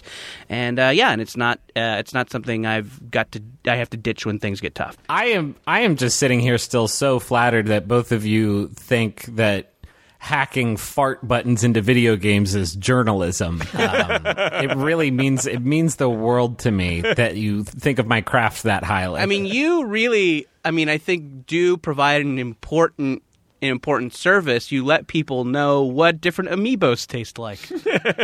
Yes, that's hard-hitting stuff. But I mean, Jordan, you and I have been doing this since we were 19 and 18 years old, respectively. Mm-hmm. Not Jordan Jesse Go, but we've been working together since we were that age, coming up on 20 years. And I know that my life has changed a lot over that time. And it's changed a lot over the 11 or so years that we've been doing Jordan Jesse Go as well. I am married and have 3 children who need me. And the reason that I get to come here and do this, which is my favorite thing to do every week, I mean, I look forward to seeing you and laughing in this dumb room every week so much, is because folks out there support it, because it's important enough to people that they support it. And so it has become part of my livelihood. And for that reason, I can tell my children, Daddy has to go on a sales trip. Sure. And I go visit my secret family in Cincinnati. Sure. That's what you call Jordan Jessica, your secret family. Yeah, exactly. Yeah, so I am really, really thankful that we can keep doing this, and it is literally the people who go to MaximumFun.org/donate and donate you're the reason the show happens. It would not happen if people were not doing it. So thank you for doing it. We're trying to get to 25,000 donors across the network. 30 is our biggest goal yet. I mean, I don't even know. Is this the year that we've gone too far? Maybe so. Perhaps. But I genuinely believe we can do it. If you're out there and you're not already a member of MaximumFun.org, go to MaximumFun.org/donate and make it happen right now. Because there is no time there is truly no time like the present. We only do this once a year. It's 11 days this year. So for real, just go to MaximumFun.org/donate. It's easy, it's fun. And then every time you listen to Jordan Jesse Go or any other Maximum Fun show, you'll be able to think to yourself, man, aren't I great? I'm the one who makes this possible. Totally. And it is absolutely the reason why we're here. So thank you. MaximumFun.org/donate. And we'll be back in just a second on Jordan Jesse Go. La la la la la la la la la la.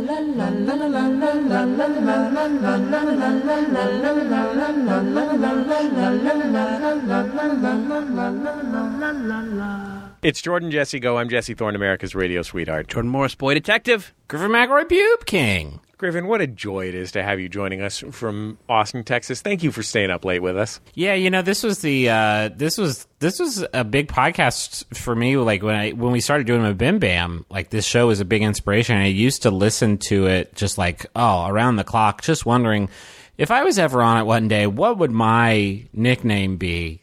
And then we sort of organically, I don't think it crossed my mind in my wildest dreams that it would be Pube King or anything even remotely close to Pube King. You thought maybe a Pube Prince, a Pube Viscount maybe was in the cards.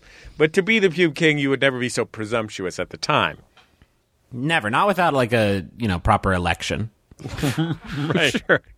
Well, you can't be a king unless you've been elected. That's true. That's how it works. Yeah. And that's how you became the last king of Scotland. When something momentous happens to you, like you finally win that king-lection, even if it was just because of gerrymandering. Or because of Bush cheating.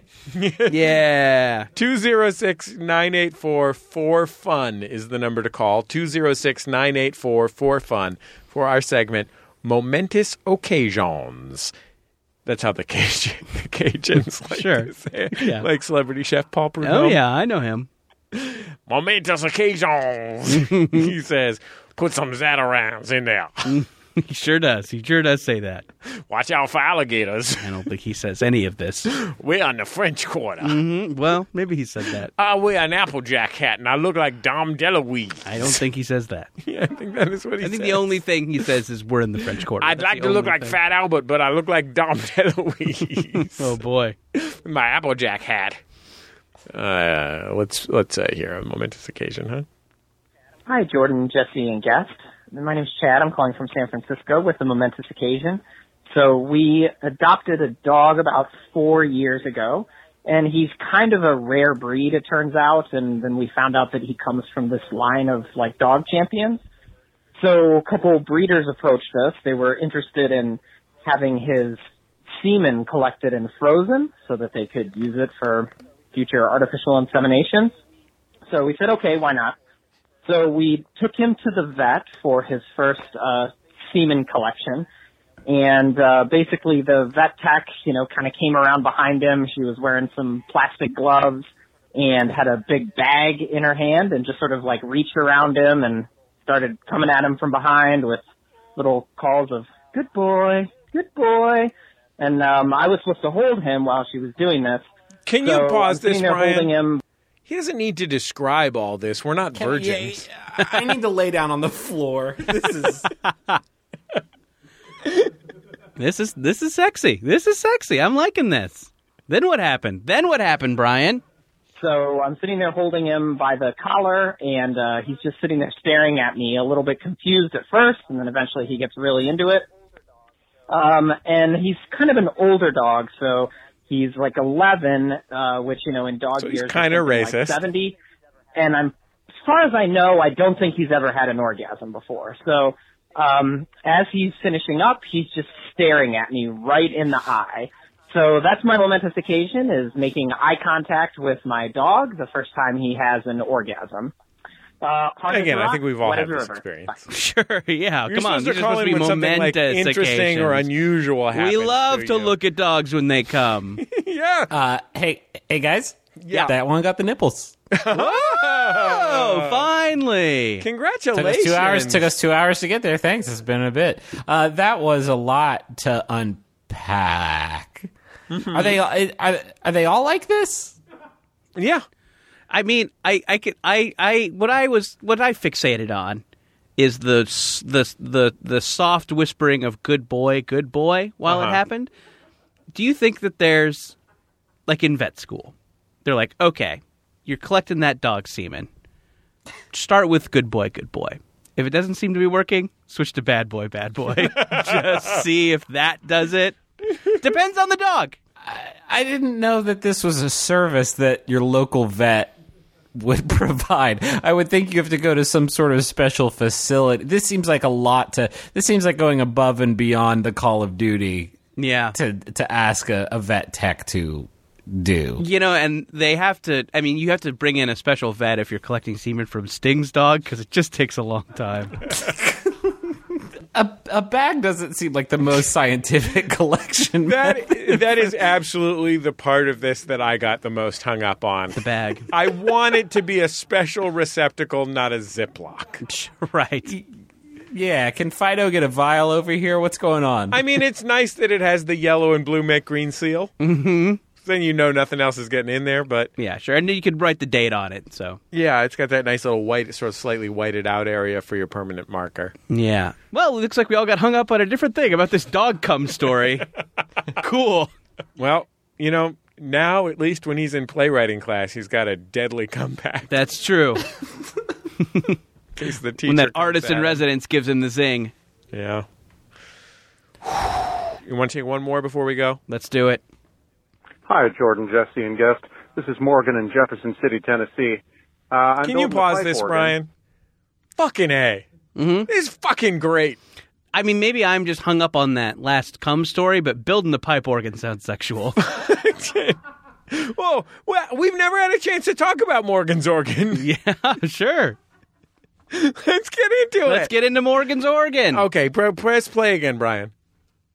I'm building a pipe organ, and the organ pipes just came in from Holland, and God, they're giant and they're expensive and took all my money, and they're eating up my life for the next year and a half, but oh God, they're beautiful, and I'm going to make them sound gorgeous. Sounds like Thanks, Morgan guys. just filled a baggie, huh?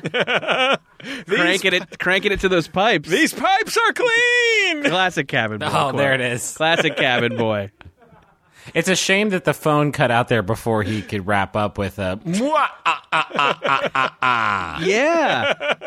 it possible that Morgan is the one who sired the count? Could be.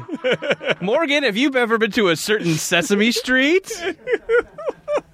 Probably. We found it. All we have to do is stake Morgan and we'll free the count. Also, can you tell me how to get there? I can't. Okay. Well, I just thought I'd just check. Anyway, this podcast is brought to you by the number 69 and the letter 420. I know that's not a letter, motherfuckers. I'm just so chill. We'll be back in just a second on Jordan Jesse Go.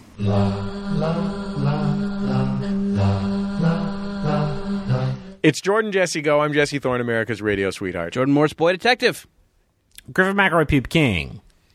G-Mac, thank you for joining us on Jordan Jesse Go. You live so far away, and we've never had the opportunity to have you here in the studio in Los Angeles.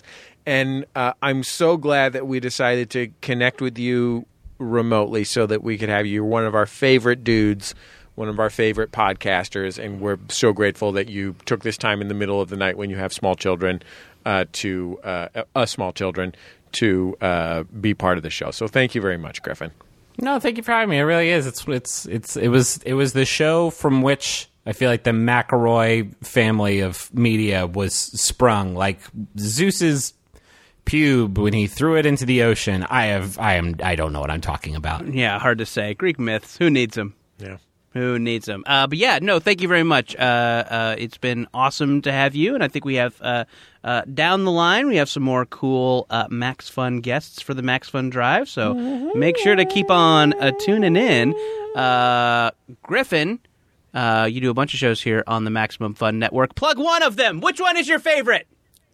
That's Wonderful is my favorite one that I'm doing right now because it makes me feel good to record. It's just me and my wife talking about stuff we're into. We used to do a Bachelor recap show, and then that became way too toxic to try to do every week and very soul-crushing. So now we just talk about stuff we really like, stuff that's really good. Now plug the besties. No, you maybe can't plug the besties, but I like that show. Anyway, continue.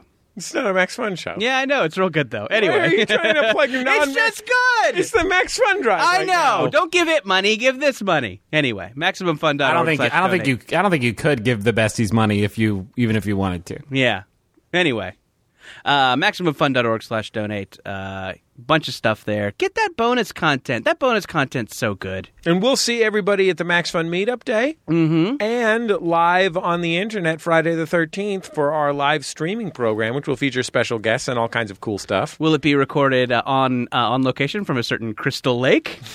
That's where Jason lives. Friday the 13th. Anyway, that's fun. Got it. That's a really fun reference, Jordan. Thank you. Candyman, Candyman, Candyman. That's true. What is this, Ready Player One? Look at all these fun pop culture references. Alexa, Play Huey Lewis in the News, hip to be square. There you go. Hey, Google pictures of Huey Lewis in the News. He's dreamy. Hey, Siri, what are Christmas lights? I don't know. Yeah. Just telling people shit to do shit. It's fun. It is fun. It's a lot of fun. Hey, listener, go to MaximumFun.org/donate and support this show. Otherwise, Brian may starve. I can't do that right now. I didn't understand what you said. Wait, now, Hal, let us out of here. Open the door, Hal. Griffin, any robots you want to talk to before we go? Let's see. You can also talk to Tomogachis if you want to.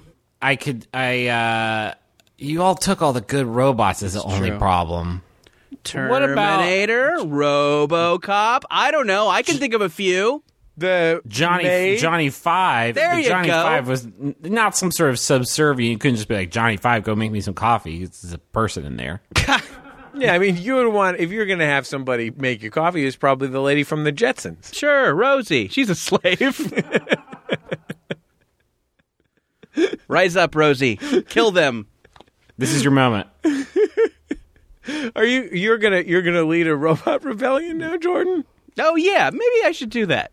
Listen, we like to entice people to donate by telling them the stuff we will do if we reach a certain goal. If we don't reach the goal, here comes the robot revolution. Oh, wow. Yeah. So if we do reach the goal, great news for everybody. Yeah. If we don't reach the goal, you're the John Brown of robots. The machines will rise up, yes. Okay, got it. Yeah. Well, with the Internet of Things, that could be big trouble. Sure. I'd be very concerned, for example, about a lot of people's thermostats.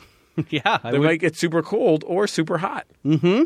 That would be a problem. I've got a few. I got a few big dogs kicking around Oh. from Boston Dynamics. Big dog. Yeah, they finish up with them. They jerk them off or whatever and send them right to me once the seed's been collected. So I've got like 3 or 4 of those things. And let me just say, I could kick all their asses. Yeah. Did you ever see a big dog video and you them just right think over. like, yeah, it's great. You kick them and they don't fall down and they can open doors or whatever. But like, let's see how they do on this flight of stairs. Wow. Boom. Let's see him try to play skee ball. You can't. Okay, Brian Fernandez is our producer. He's the one you hear laughing. His voice bleeds through the window because he's too loud. Hashtag it MaxFunDrive on the internet this week. Hit us up at MaximumFun.org/donate. If you have corrections about robots or things I said wrong about video games, hit up at Gas Station TV or just go to MaximumFun.org/donate. You can join us on Facebook in the Max Fun group at MaximumFun.reddit.com. In person at Max Fun Meetup Day coming up. Approaching soon. Go to MaximumFun.org for more information and live streaming on Friday the 13th in the evening. We'll talk to you next time on Jordan Jesse Go. Thank you, Griffin. MaximumFun.org. Comedy and culture. Artist owned. Listener supported.